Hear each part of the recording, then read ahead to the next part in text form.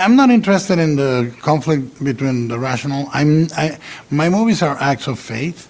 I believe in monsters. I believe in ghosts. Mm-hmm. And my movies never question, are they real? They're real.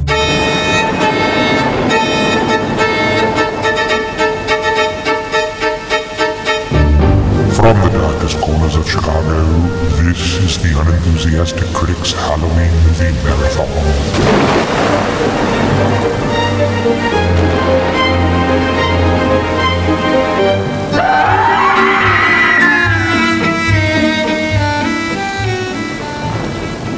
Hello everyone and welcome to the Unenthusiastic Critic. I'm Michael McDonough. I write about film and television at unaffiliatedcritic.com. Joining me today in a tragedy doomed to repeat itself time and again is my lovely wife Nakia, also known as the Unenthusiastic Critic. Hello. On today's episode, Nakia and I are continuing our 2020 Halloween movie marathon as we sit down for her first viewing of Guillermo del Toro's wartime ghost story, The Devil's Backbone, from 2001. But first, Nakia, since this is the time of year that I attempt to convince you about the value of the horror genre, I wanted to talk briefly about a new study released this month by your own alma mater, the University of Chicago. Uh-huh. The study is entitled Pandemic Practice. Horror fans and morbidly curious individuals are more psychologically resilient during the COVID-19 pandemic. So, this is interesting. Last week, we talked about how horror is the only genre in which we intentionally go looking for something that can make us experience negative emotions. Mm-hmm. And that's exactly where this study picks up. In the introduction, they write, intentionally exposing oneself to fearful situations is, on its face, a peculiar phenomenon. An empirically supported explanation for why people engage in frightening fictional experiences is that these experiences can act as simulations of actual experiences from which individuals can gather information and model possible worlds. In a simulated experience, such as an oral story, a novel, or a film, one can explore possible futures or phenomena, gathering information about what the real version of such an experience would look like, and learn how to prepare for analogous situations in the real world. And it goes on to talk about how, for example, zombies may not exist, but the situations that occur in a zombie film are similar to other forms of widespread chaos and societal breakdown. Mm-hmm. So then we can learn, how do people behave? Are they more likely to act cooperatively or selfishly in such a situation? How might one navigate these, altered social landscape once everything breaks down? The study also talks about how all of these horror movies give us a chance to practice emotion regulation. Mm-hmm. So we can, learn to handle our own fear and anxiety and not freak out about it. So I'll link to the study in the show notes. It's actually very interesting reading. But what they basically did is ask participants about their levels of interest in certain genres and then asked them a series of questions to gauge how they were dealing with the pandemic we've all been living with for, 3 years now? I don't even know how long this has gone on. And it also interestingly asked them questions about how prepared they felt for it, like even practical things like, did you feel like you knew what items you would need to buy to prepare for the pandemic? Mm-hmm. To try to gauge whether that's something they had learned from zombie/disaster/horror movies. And here are their conclusions. We found that fans of horror films exhibited greater resilience during the pandemic, and that fans of prepper genres, alien invasion, apocalyptic, and zombie films, exhibited both greater resilience and preparedness. We also found that morbid curiosity was associated with positive resilience and interest in pandemic films during the pandemic. Taken together, these results are consistent with the hypothesis that exposure to frightening fictions allow audiences to practice effective coping strategies that can be beneficial in real-world situations. So basically, here's the argument for the entire horror genre in a nutshell. I don't know how you can argue with it, because what it does is it helps us prepare for things like we're dealing with now. It makes us better, stronger people. Okay. Problem number one. So I looked at the study. Uh-huh. The total number of participants was something like 310 people. So right, significant. Significant sample size. Not that significant. You are now questioning the methodology of your alma mater? If we want to talk about the influential scholarship that has come out of the University of Chicago, we can absolutely do that. It has not been peer-reviewed. That's an important point. Isn't that what we're doing now? We are not peers. You and I are not peers with each other, or we are not peers with them? We are not peers with them. Okay. We are not, this is not a peer review. I do think it's an interesting study. It's not, once you mentioned it to me and I went to sort of read the abstract and things like that, it isn't surprising necessarily, but it is, I don't know how much that's worth. Because given how we as a country have responded to the pandemic, it seems like nobody has ever watched a horror movie ever. Because, and no one, and if they have watched horror films, this idea that they have somehow gained resiliency or an ability to regulate emotion, no, not happening. So, what are you basing that on? What's your evidence for that? The news.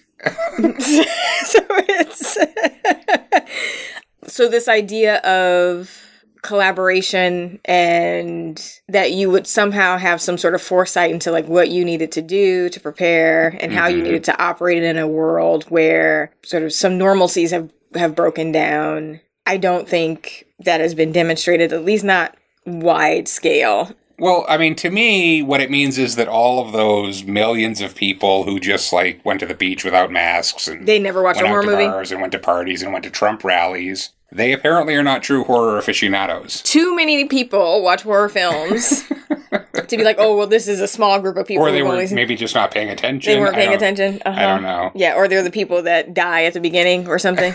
Yeah, sure. Yeah. So then what I actually found interesting about the study was the second piece, the morbid curiosity piece, because they listed some of the questions that they asked people, which I thought were kind of interesting. Okay. So they developed this morbid curiosity scale, and it determined people's interest in morbid topics by asking them how much they agree with certain statements. So the statements were, okay. If I lived in medieval Europe, I would be interested in attending a public execution. I would be curious to see how an autopsy is performed. I've actually seen that. It was really interesting. You saw an autopsy performed? I did in college, yes. What? You studied literature. Okay, this is the diversion.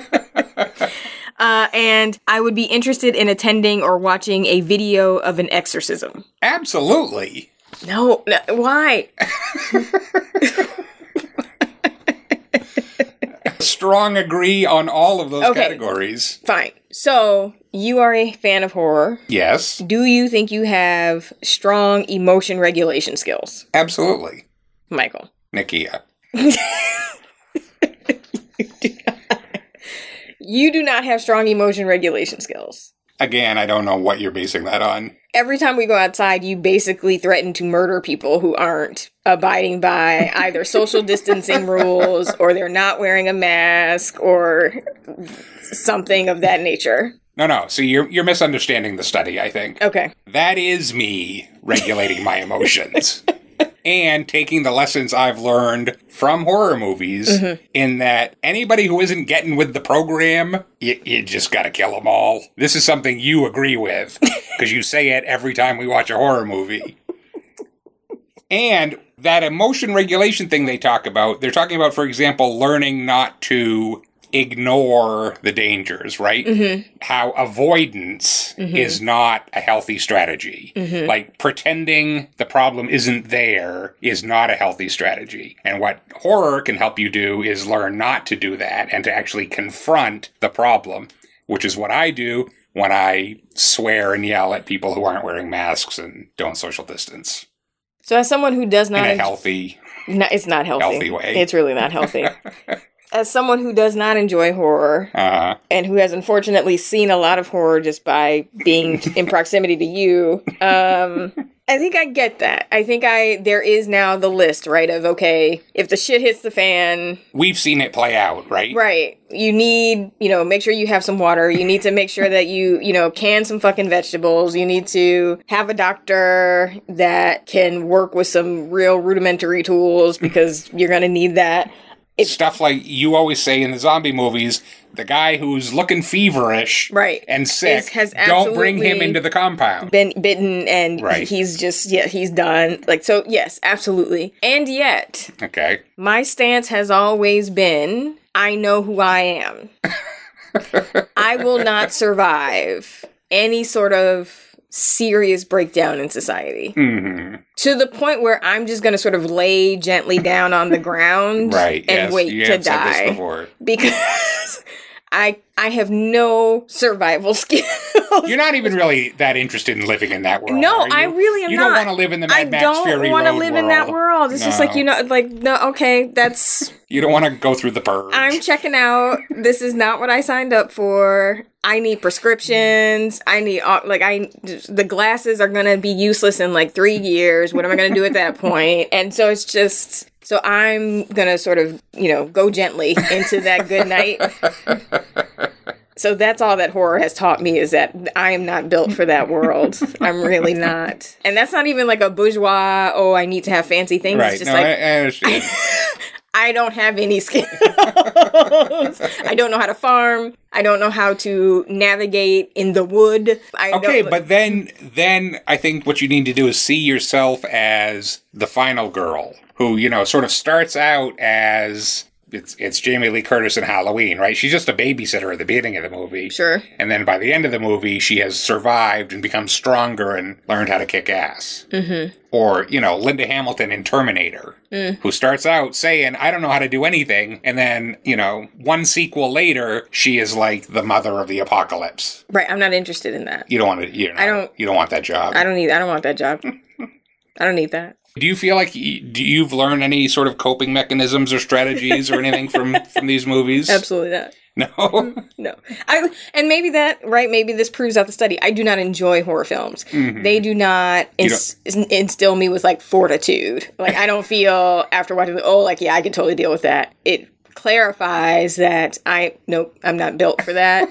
I'm not interested. So you don't relate to the killer or the hero. You relate to one of the guys, the victim, just gets killed off in the first right, reel. Exactly. The person that's no, just gets the axe in the back of the head. Yeah. Except I'd probably be a much more willing victim of okay, can we just do me so that I can check out of all of this?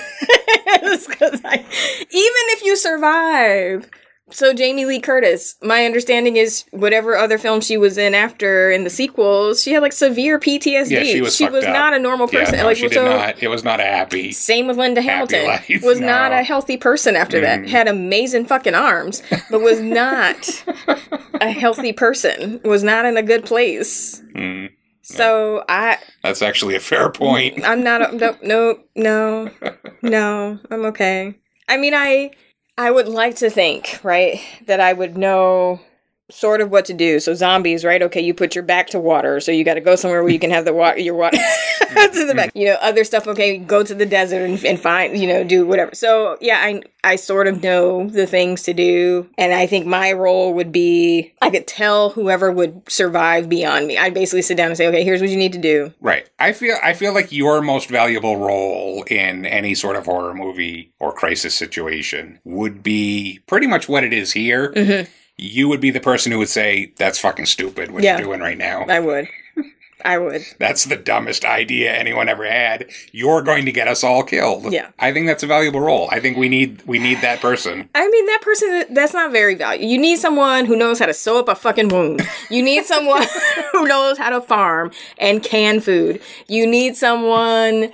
who can is really good with tech shit and can figure out flamethrowers, right, something like that. You don't need the cynical, ironic person who's just that's fucking who's just stupid. Critical of everything. Who's just a fucking bummer. That person does not make it to the end of the movie. That's not a good role. I don't want to be. And so the only way I would be helpful is if somehow my respect for life was diminished so much that I didn't mind killing people. Because then because I will be the one that's we gotta kill that bitch. Immediately. Yeah, no, that's, yeah. Mm-hmm. Right. We have to, there's no question about it. There's no, that used to be my best friend. She's not your best friend anymore. She's now a zombie, so she has to die. I would be good at that. Mm-hmm. Unfortunately, I value life, so I don't know that I would actually be able to execute. We'll see when push comes to shove. So that's the only way that I would be helpful. I could be the executioner. I'm happy to do that. All right. I think we just need to watch more. I think what I'm hearing is that you have just not watched enough. That is horror not movies, what. How long have we been doing this? and therefore I've watched all the movies. Every movie, if you strung together all the horror films that we have watched and my reactions to them, they have all largely been, I would not have gone there. I would not be there. I would not have done that. I would not have done that. I would not have hung out with those people. I would have put that bitch on the curb. It basically involves me not participating in any of it. Opting out of the entire scenario. That gif of Homer receding into the bushes, that's me. I'm just I don't want to do any of it. So no, I don't think it's. I think that's a valid. I think that's a valid. I don't need position. to watch more. That's just who. That's who I would be in this study is, they'd be like, and then there was one woman who opted out.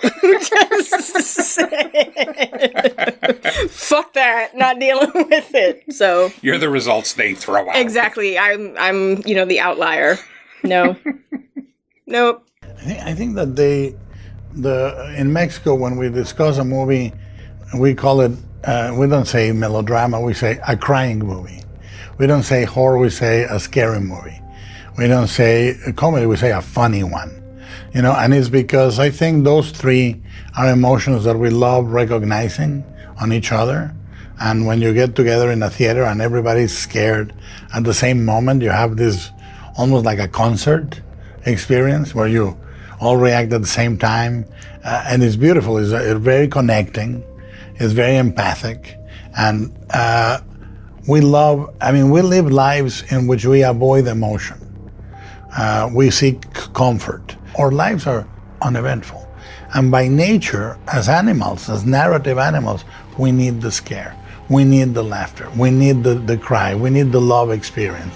So you get it through narrative. And we complete it. Okay, so let's segue into talking about this movie that we're going to watch today. What do you actually know about The Devil's Backbone? I don't know anything about The Devil's Backbone.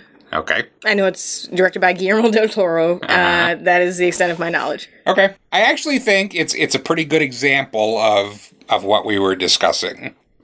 While there's no pandemic in it specifically, it is a film about a bunch of people, mostly children, stuck in an isolated orphanage with a ghost during a time of complete social and political upheaval, the Spanish Civil War. So that doesn't feel a million miles away from what we're talking about, or even, in fact, where we are right now in this time of social upheaval and political crisis. So let's do a little background on this. I would personally describe it as a gothic romance ghost story merged with a war movie, shot like a Western, with a little Lord of the Flies thrown in for good measure. That is complex. That's a lot of imagery. But both of our favorite movies is Pan's Labyrinth. Yes. Guillermo describes this film as a brother to Pan's Labyrinth. In the sense that that's the girl movie, this is the boy movie, but the two really go together. Okay. And he actually suggests people watch them together because he thinks they sort of rhyme, I think is the word he uses, with each other. And in fact, you and I just rewatched Pan's Labyrinth. Yes. So he says this is one of his most personal works, and he considers it really his first film, even though he made 2 films before this. His debut feature, Kronos, in 1993, which was, it was a sort of vampire movie. It was a first film. It got a lot of critical acclaim, but I think he said he was still trying to figure things out at that point. He doesn't feel like that was really the film he wanted to make. And then that got enough critical attention to get him hired to direct 1997's Mimic, which was a $30 million Hollywood sci-fi horror movie with Mira Sorvino. Have you seen that one? No. Big cockroach monster. Okay. Hired by the Weinsteins. And that experience Del Toro has described as a horrible, horrible, horrible experience. One of the worst experiences of my life. Working for the Weinsteins? Working for the Weinsteins. It was Bob Weinstein, Harvey's brother, who was apparently the problem. He didn't like the footage he was getting. He didn't think it was a traditional enough horror movie. It didn't have enough scares in it. He came to the set and interfered constantly. He tried to get Guillermo fired off this movie. Apparently Mira Sorvino intervened and probably saved Guillermo's job. But then he took final cut of the film anyway, so cut it the way he wanted to. It's worth noting, in fact, that just about right around that same time, Guillermo's father was kidnapped in Mexico and held for ransom for 2 months. Oh my god. And yet, of these two experiences, Del Toro describes making Mimic as the more psychically damaging experience. Because he says, what was happening to me in the movie was far more illogical than the kidnapping, which is brutal, but at least there are rules. So basically he was saying that the kidnappers were easier to deal with than the Weinsteins, which makes a lot of sense to me. So Mimic, it's not a great movie. There's stuff in it that you can see Guillermo doing what he's good at, but it's, just compromised. Yeah. So he actually has described himself as being at this point in his career sort of in limbo and in creative crisis. And he says the person who saved him, he uses those words specifically, is another one of our favorites, Pedro Almodovar. Pedro and his brother Agustin offered to produce Guillermo's next movie, which turned out to be this movie, The Devil's Backbone. And in Del Toro's words, protected him. He said, I was free to create and given total control. Making The Devil's Backbone, I finally felt in command of my visual style, my narrative rhythm, and was able to work in a profound manner with my cast and crew. And my favorite story from this is Guillermo says he had the conversation with Pedro Almodovar about Final Cut. And he said, I want to have Final Cut, of course. And Pedro says, what is Final Cut? Like, he was unfamiliar with the concept.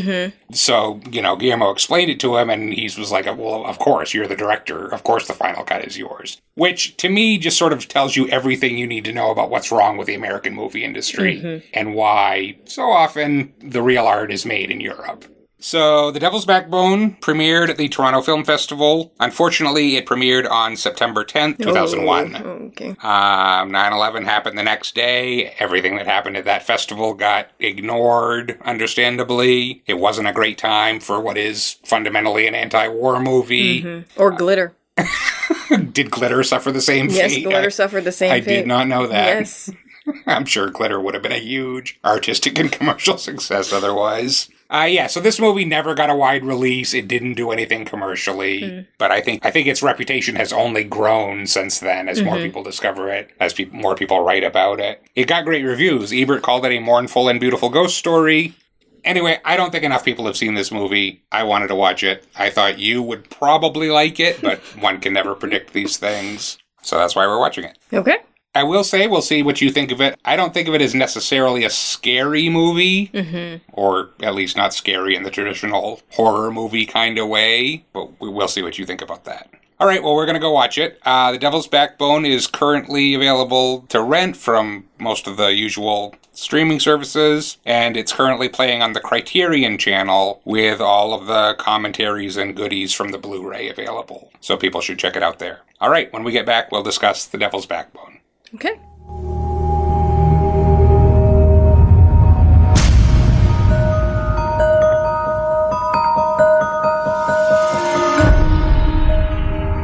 Hi everyone, this is Michael, and this is where I usually insert the trailer for the movie we're watching as a bumper between segments. But of course our movie this week is in Spanish, and the English language trailer, which you can hear behind my voice, has no dialogue. So I'm going to take this opportunity, as I do about once a year, to ask you to help support the Unenthusiastic Critic. This is a labor of love for me, and a labor of loathing for Nakia, but it does require a significant investment of time and money, and like everything we do, we endeavor to keep it ad-free. So, if you're able to, we'd ask you to go to unaffiliatedcritic.com, hit the link in the menu that says Donate, and make a small, secure contribution to support our work through PayPal. And if you can't help support us financially, there are other ways you can help. If you like the show, you can go to Apple Podcasts and leave us a starred review. This is particularly helpful because we don't have a lot of reviews, and what seems to happen is that disgruntled people go there to crap on our show after Nakia craps on their favorite movies. So if you happen to like hearing Nakia crap on their movies, you can help bolster our score there. You can also help us out by telling your friends about us and sharing the links to our episodes on social media. Maybe not this episode, just between us, we don't think it's one of our best, but, other, better episodes. Either way, we want to thank you for listening, and we hope you'll continue to enjoy The Unenthusiastic Critic. And now, back to the show.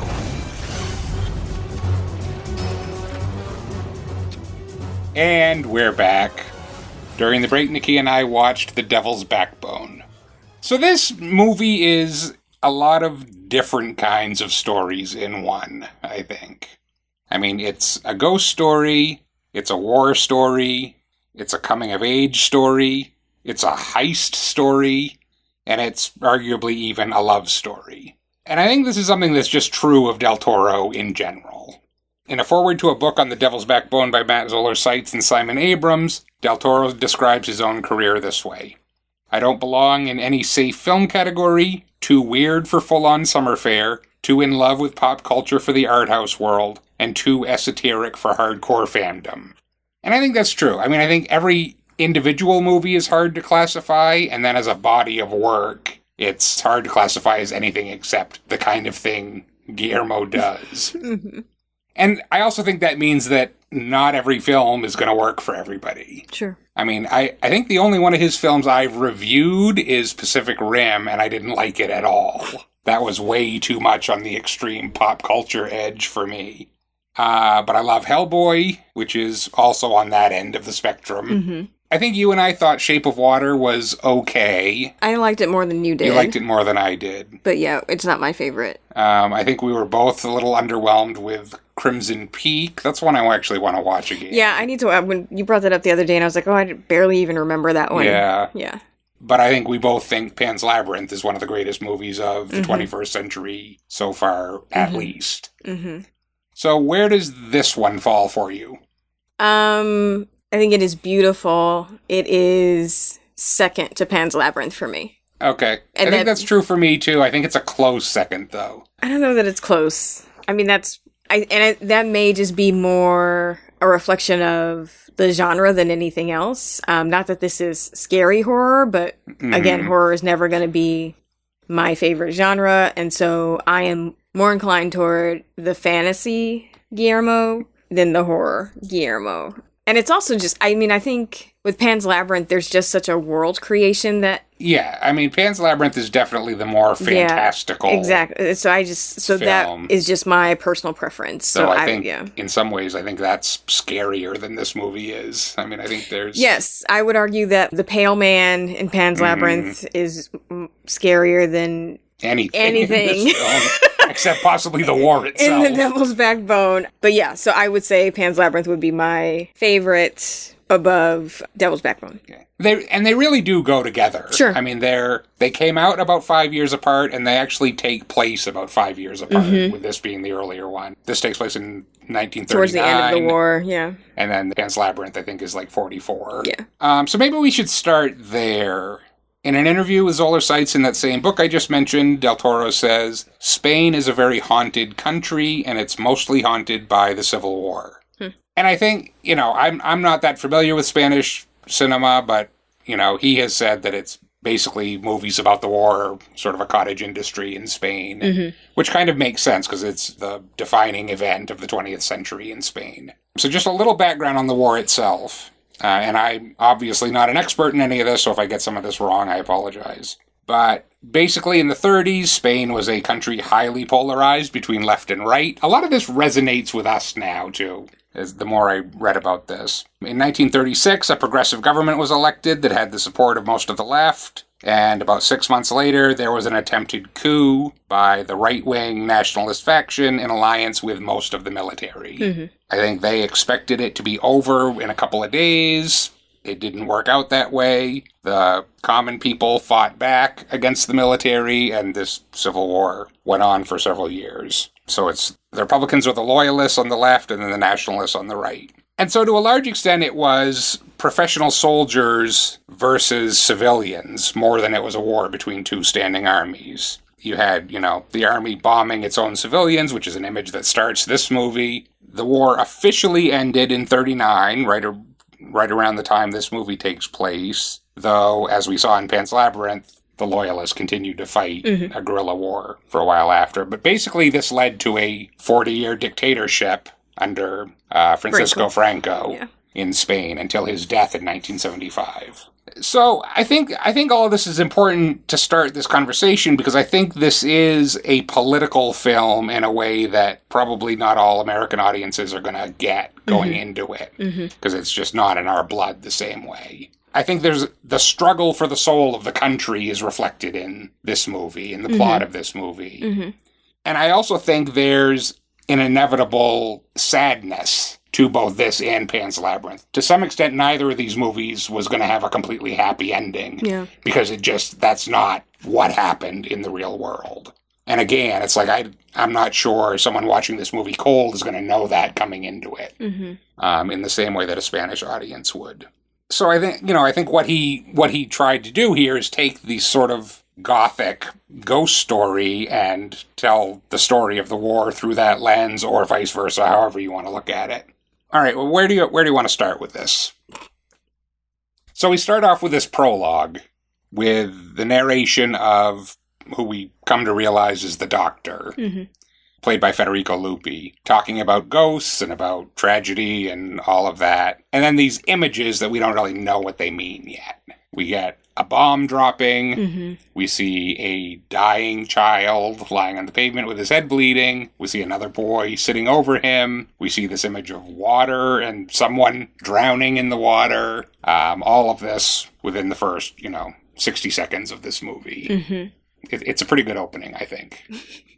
It is. I mean, it really does help to sort of set the tone for the film. And I think sort of challenges the audience to think about a ghost story, quote unquote, in a different way. Like that whole prologue is sort of what actually is a ghost. And is it sort of tragedy just doomed to repeat itself? Is it an instant of pain? Something that's dead that still sort of seems to be alive? An emotion trapped in time. A blurred photograph. An insect trapped in amber. So it's a really poetic way to think about ghosts, which I think is knowing what we know to be the end of the film. Right. The ghost is not the danger in this film, right? The ghost is not the villain. It is humans and humanity that is the villain. Yeah, it's sort of telling us right from the start to, rethink what a ghost is and what a ghost means. Right, and what their purpose is. Right. All right, so this whole, and we're not going to go scene by scene through this, but so the traditional Gothic romance structure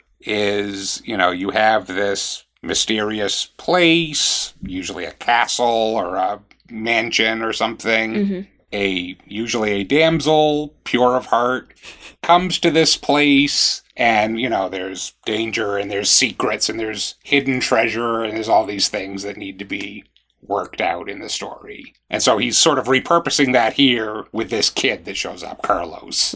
So talk to me about Carlos. Carlos is a very cute little boy who is being brought to this orphanage by his tutor. Tutor, quote unquote, I Tutor, think. quote unquote, right, yeah. Right. But it's very clear that he is, a really inquisitive kid, a sensitive kid, bookish, and what he doesn't realize is that his father has been killed in the war. Right. And he is now No one's told him that. No one's told him that. No one ever does tell him that, do they? No one ever tells. I mean, I imagine by the end of the film he probably guesses that. But no one ever tells him that. And he's being left basically at this orphanage for sort of left behind sons of the guerrilla fighters. I think that kid is really good. He is very good. And he's got a weird age to him. Like, he seems older. He seems... He's very self-possessed. He's got a lot of maturity while still being innocent. So yeah, he gets dropped off at this school, and he thinks like they're just stopping there, and then he gets left behind. Yeah. They basically leave without him, and the guy pretty much runs out the gate and leaves him there. All right, well, let's talk about the orphanage. The orphanage. The orphanage is very large and castle-like. It is both alive with the life of these little boys, but also somehow decaying and dying. Yeah, it's decrepit. And then the big sort of Chekhov's bomb. Centerpiece. There is an unexploded bomb in the middle of the sort of courtyard of the school that the kids have sort of festooned with like ribbons and things like. It's just become almost like a flagpole for this school. What Guillermo has said is, and Guillermo's talked about how the bomb it's just a symbol of death and a symbol of the just war ongoing that they war, live with on a day-to-day basis. But he said he wanted the bomb to be almost a mother figure to the kids. They planted flowers around it and put ribbons on it like it's a fertility goddess,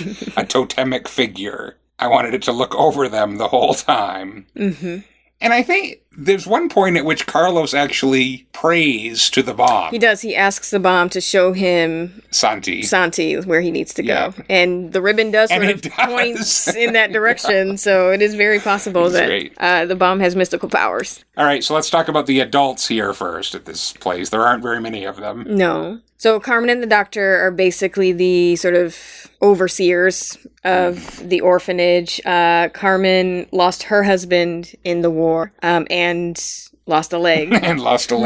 And, has the manner of someone who's been in war for a very long time and is jaded and cynical and tired and trying to support an orphanage full of boys on, what are very limited resources. And she's just a very practical woman. Mm-hmm.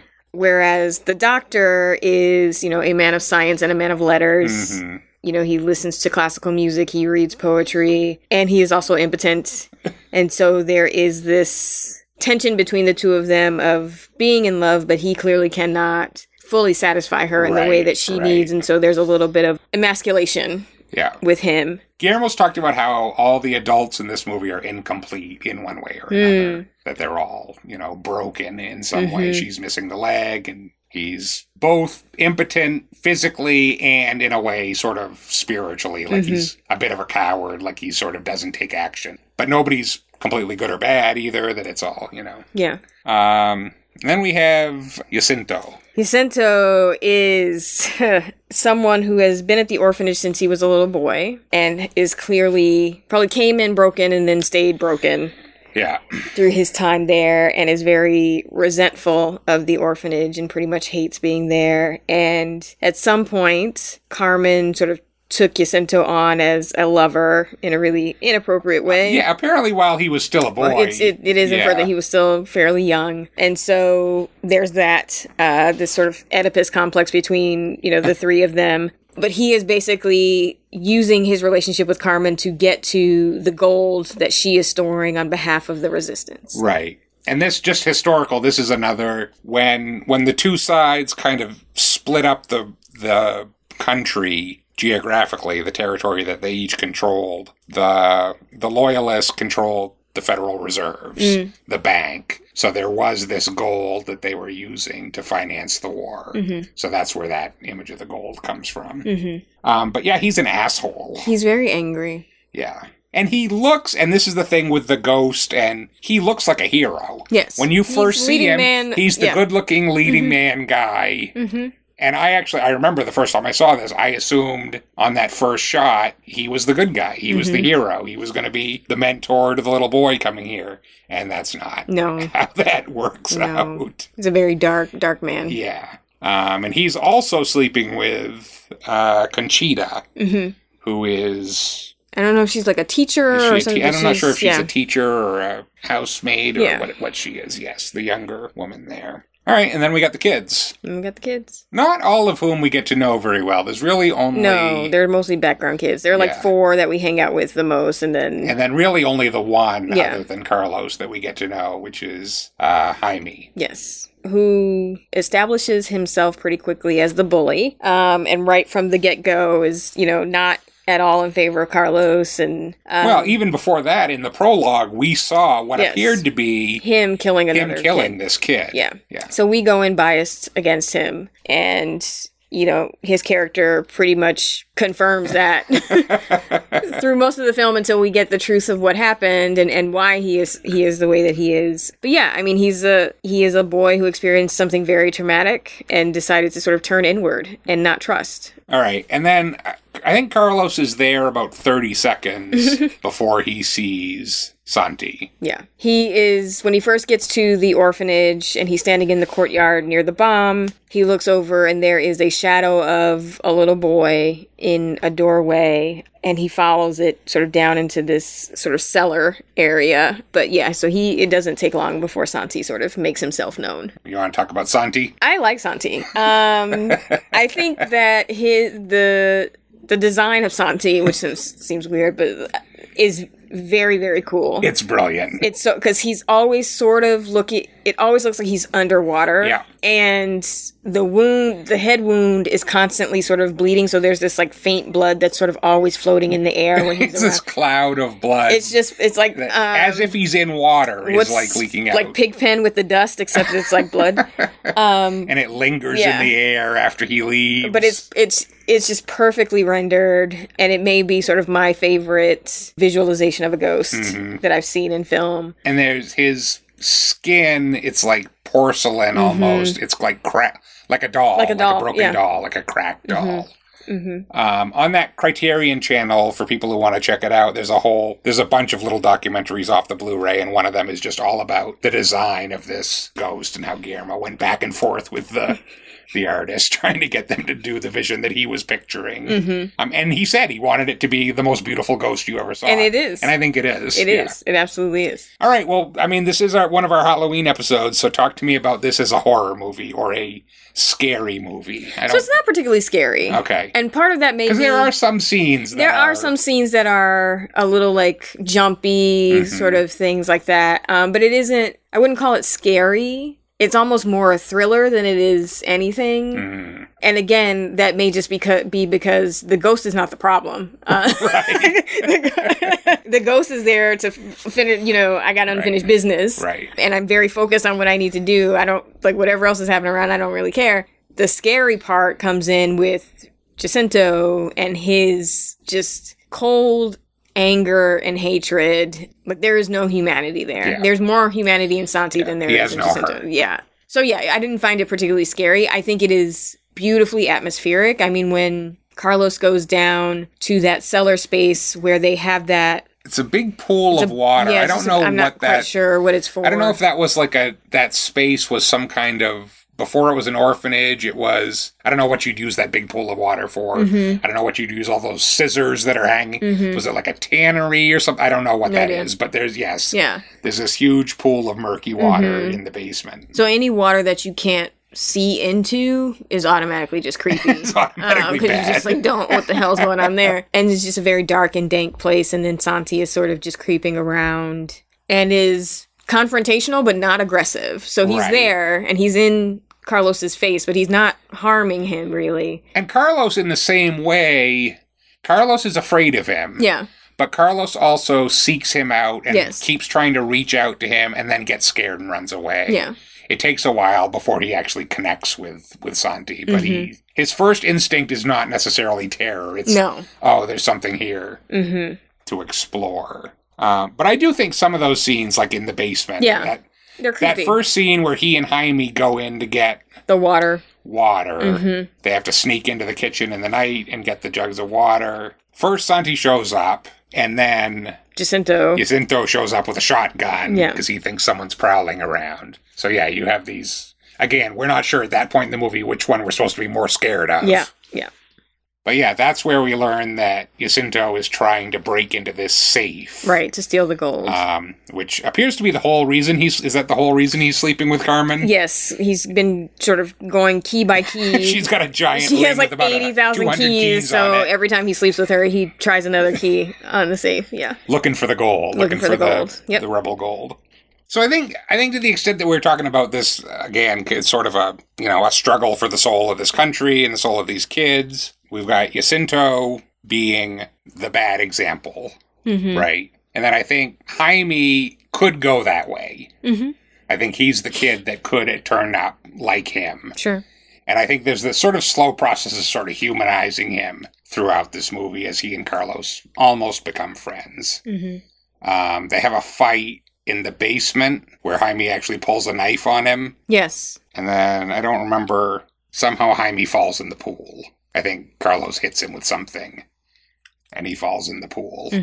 Yeah, so pretty much from day one that Carlos comes to the orphanage, Jaime is bullying him, taking his comic books, pranking him to be left behind in the creepy basement and things like that. And it seems to be out of jealousy almost, because Carlos is like, he had a tutor, and he has, he came with a suitcase full of books, and just seems to be he knows things and he reads, and he obviously had access to things that maybe some of these kids haven't had. Well, these kids have not had in a very long time. So part of it is Jaime just sort of reestablishing his dominance over the group of like, the new kid is not about to show me up. I'm going to... Right. The other part of it is, of course, coincidentally, Carlos is assigned to Santi's former bed. So there's then all this sort of wrapped up with Jaime's guilt around Santi's death. And the kids don't know Santi is dead at this point. They know he disappeared the night the bomb fell. They think he ran away, maybe. Yeah. Jaime's the only one who knows what happened to Santi. Right. But yes, there is one night where they are down in the cellar by the pool, and Jaime pulls a switchblade on Carlos, and, they tussle, and Carlos knocks Jaime into the pool, and Jaime can't swim. So Carlos goes in and saves him, and then Jacinto comes down and sort of yells at the boys for sort of playing where they shouldn't be playing, and Carlos does not tell on Jaime. Like, he protects the other boys and gets cut in the face by Jacinto. Oh, I forgot that, yeah. And, he's a terrible person. So I think that's sort of the start of Jaime beginning to trust Carlos and open up a little bit more to him. And then over the course of the film, it is Carlos that Jaime tells the truth about what happened that night that the bomb fell. Mm-hmm. Which is, we might as well go there. We're not... Spoiler alert. Spoilers. Yeah, he and Santi had been down in that cellar area. And, much like he and Carlos did. Picking slugs. And Jacinto comes into the cellar area, and Jaime runs to hide. Santi is caught. And initially, Jacinto seems to just be trying to sort of scare Santi into like, what are you doing down here? But he pushes him a little too hard. Yeah. And he goes sort of headfirst into a brick wall and cracks his head open. Yeah. And instead of telling anyone, Jacinto decides to basically tie a rope around Santi and dump him into the pool. Yeah.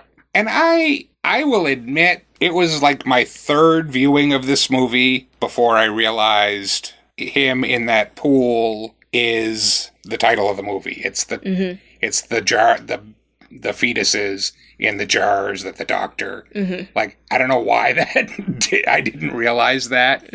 But yeah, so that's, the doctor has these jars with, what they are is spina bifida. Specimen jars, Specimens. Yeah. And apparently what Guillermo has said is that before it was diagnosed, before they knew the cause of that, which happened in like the 40s, the folklore around spina bifida was that it was a curse that either resulted from sin in a family or a curse for unwanted children. So that's these orphans in this place and the war and all of that. But the doctor also sells the fluid these things float in. Because it's mostly rum. As a cure for impotence in the town. Apparently does not work, but yes. No, it doesn't work.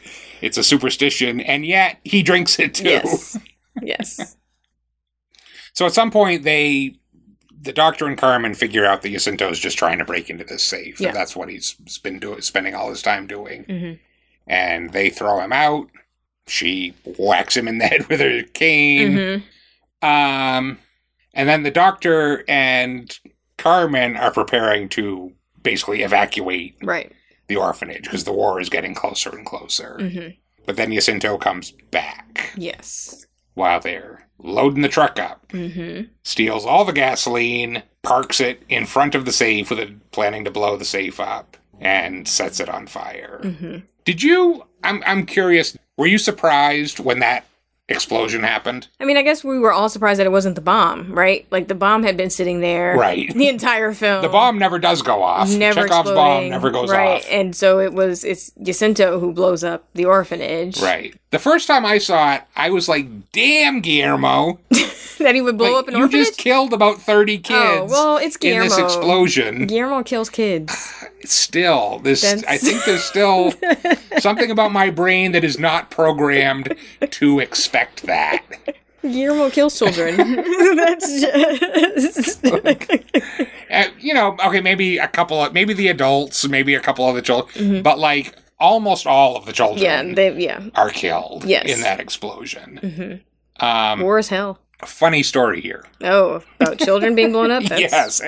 Oddly enough, yes. Horrifying. So Guillermo has talked about how most of the children were a delight to work with on this movie. There was one kid who was a pain in the ass. He kept ruining shots. He just wouldn't follow instructions. He was a pain in the ass. And so they decided, okay, he's going to be one of the kids that dies in that explosion. And I don't think it was one of the main kids anyway, but I have an idea which one it is, but I don't know for sure. He didn't say. So he said, we told the kid, okay, you're going to be dead in this scene. They shot the scene. Everything blew up. Everybody's lying there. He said, we're all weeping. Everybody, the cameraman is weeping. The script girl is weeping. I'm weeping. And I say, that's it, print. And then the script girl says, I think there's movement over there. And they look at the footage and they see that this kid, the pain in the ass kid, sat up and looked at the camera at the end of that take. And he says, this fucking kid, he said he was in other scenes and he always ruined the scenes. And then he ends up fucking up the last fucking scene he had. So he said, I go up to him and I say, why the fuck did you do that? And he said, because I feel my character wouldn't die. He would just be injured. Which, you know, gotta give the kid points. He wants to have some input on his character. That's okay. That's fair. He was in the moment. He was feeling it. I don't want to be dead. My character wouldn't die here. No, he'd just be injured. Gotta respect it. Okay, but shit has hit the fan here. Yeah. Oh, we didn't talk about poor Conchita, who had bad taste in men. Yeah, I mean, she picked the wrong dude, and he basically stabbed her when she wouldn't comply and say, I'm sorry. And we didn't talk about the ring. Yes, so Jaime had a crush on Conchita, and so he had gotten a sort of cigar ring. Yeah, it's the little paper ring that goes around a cigar. He had actually traded. Right, with Carlos. He didn't steal it from Carlos. No, he traded for it. So this was like a... Was that the nudie picture where the vagina was sideways? Yes, it was. Was that the trade? He drew a picture of a nude woman, and one of the kids looks at it, and, her pussy's on sideways. Looks like a mouth. So he had gotten it from Carlos and then given it to Conchita because he really did sort of love her, and it was very sweet. But obviously, evil, horrible Jacinto stole it off of her after he murdered her in the road. Yeah. Which is pretty much when Jaime decides... Oh, he has to die. Jacinto has to die now. Yeah. So then it basically becomes Jacinto against the orphanage, whatever is left of it. Carmen dies in the explosion. Right. That's a nice scene. It is a nice scene with the doctor and Carmen. And the doctor is very badly injured, but has basically, to your point earlier of how his impotence was both sort of very physical, but also just in his character, he does become the sort of last man standing in the movie and sort of makes a commitment to the, handful of kids that are left that I'm going to die here. I'm going to defend. This is what we're not going anywhere. And, that's what he does. Jacinto comes back with his two sort of cronies to find the gold. They lock the kids up in some sort of side room while they're trying to hammer open the safe. Turns out Carmen had actually loaded the gold into her prosthetic leg, which was kind of brilliant. And Jacinto finds it. But at that point, the boys have sort of gone Lord of the Flies on him. Yes. And organized. Which I love. I mean, that scene right there, that's the coming of age story. Yeah. And that's where, Jaime in particular has grown up at that point and become, almost the leader of this group. And he even says something about, we have to protect the littler kids, or the littler kids might be hungry or something like that, where he's actually caring about the community there and caring about the other kids. But earlier there was a classroom scene. Carmen was giving a lesson on prehistoric era, and it showed people hunting mammoths with spears, and that's what they become at the end of this movie. They sharpen some wood sticks and then basically poke Jacinto to death, really, down in the cellar, and then they feed him to Santi. Essentially, they push him in the pool, and he goes down with Santi. Carlos has made contact with Santi a little earlier than that, and Santi said, "Bring me Jacinto." He asked Santi, "What do you want?" And he said, Jacinto, bring him to me. And that's what they do. They push him in the pool.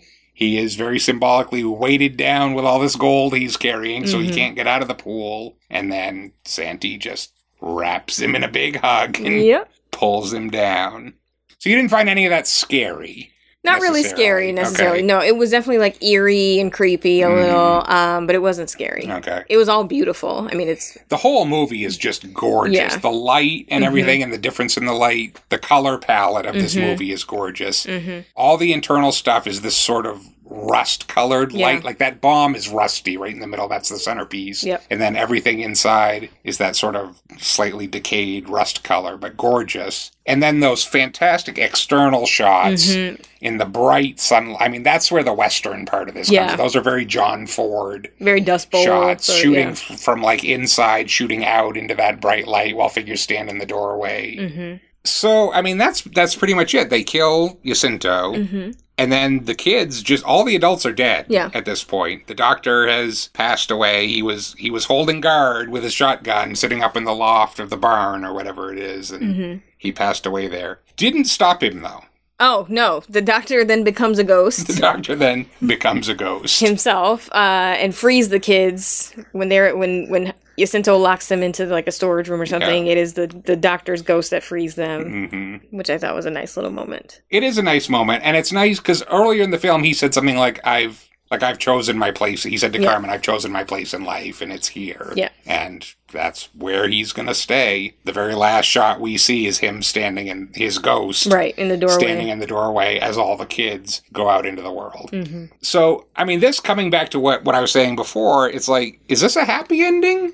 No, I mean, we know that those kids are not walking into a lovely world. No. One, they could die on that road, because I think they said it's like a day's walk before you get to town. It's a day's walk to the next town, right. And the war is still going on, and they're wounded, and so one, they may or may not even make it to the town, and then two, they're orphans, and they have nothing, and so... The doctor is there as a ghost. Santi... Probably, I don't know if Santi is... We don't get any sign that, like, Santi's been set free by this, which would be the traditional construction, right? That Santi got justice, and then he gets to go... Maybe he's probably still there, too.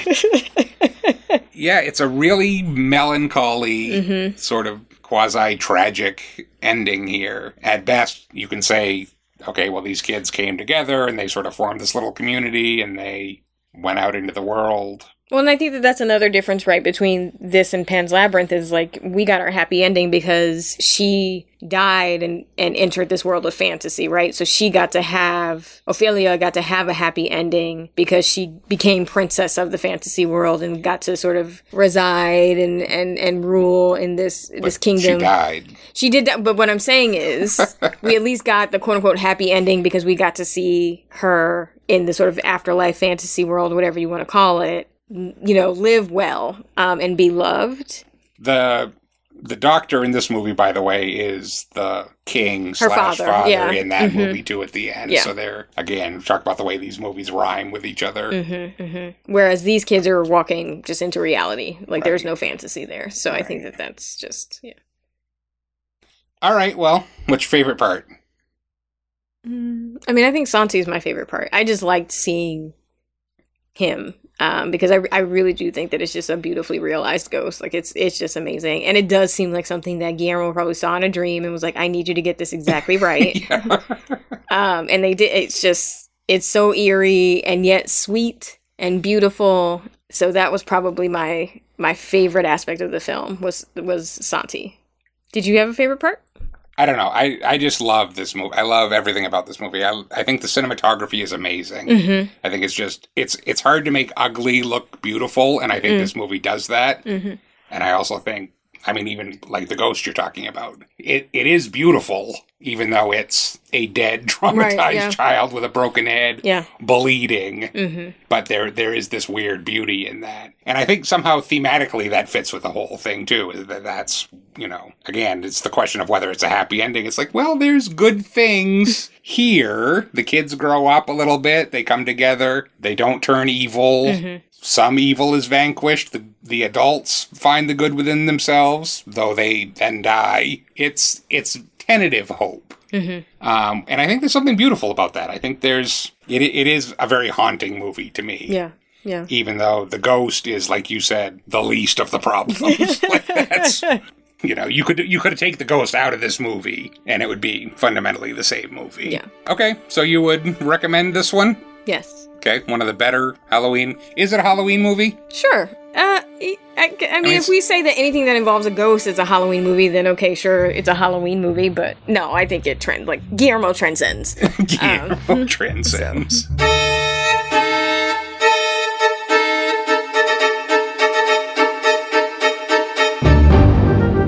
That's our show. We want to thank you for listening, and we hope you'll join us again next week as we continue the Unenthusiastic Critics Halloween Movie Marathon.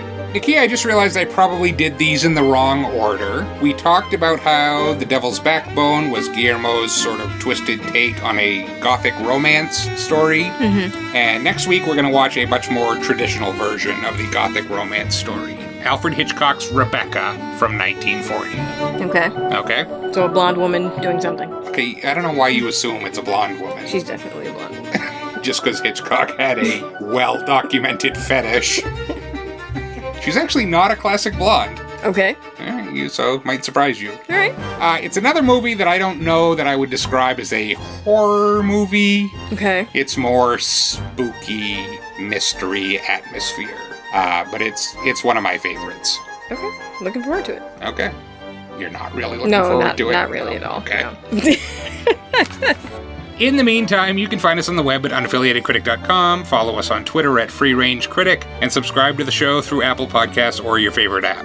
In any of these places, we encourage you to leave a comment on the show, or suggest a film Nakia desperately needs to see to make her life complete. Until next time, remember, true love means conning your partner into watching movies they really, really don't want to watch. I do feel like horror sort of prepared me for this pandemic a little bit. How so? I mean, if you think about it, the vast majority of horror movies are about being stuck in one place, right? Mm-hmm. You're stuck in the house with the zombies in Night of the Living Dead, or you're stuck in the spaceship with the xenomorph in Alien, or you're stuck in the Antarctic base in The Thing, right? And most importantly, you're stuck with other people. Yes. Who are the real problem. Yes. Don't you think that all reflects on our pandemic experience? That you and I have been stuck together for 8 months? In this apartment for 8 months? Well, we actually may have the perfect pandemic relationship because you and I have spent way too much time together for in comparison to most couples. Yeah, because we both worked at home for most of the time. Right, for a lot of the time, and often sometimes at the same organization. And so we have developed just an unnatural codependency and comfort with each other. Mm-hmm. So, that may have put us on a little bit of a better footing to go into this moment. Now, we are about to enter winter. Oh, yeah. Which may... That might change the dynamic. That may change the dynamic. Might be then entering into The Thing. Jack Nicholson and Shelley Duvall in The Shining. Sure, where I'm going to take a blowtorch to you or something. No, I'm claiming the Jack Nicholson role. Well, no, and I'm saying it's The Thing, and... Oh, The Thing, okay. I'm going to just... Set me on fire. Set you on fire. Yeah, that does seem likely, I have to admit. I think so.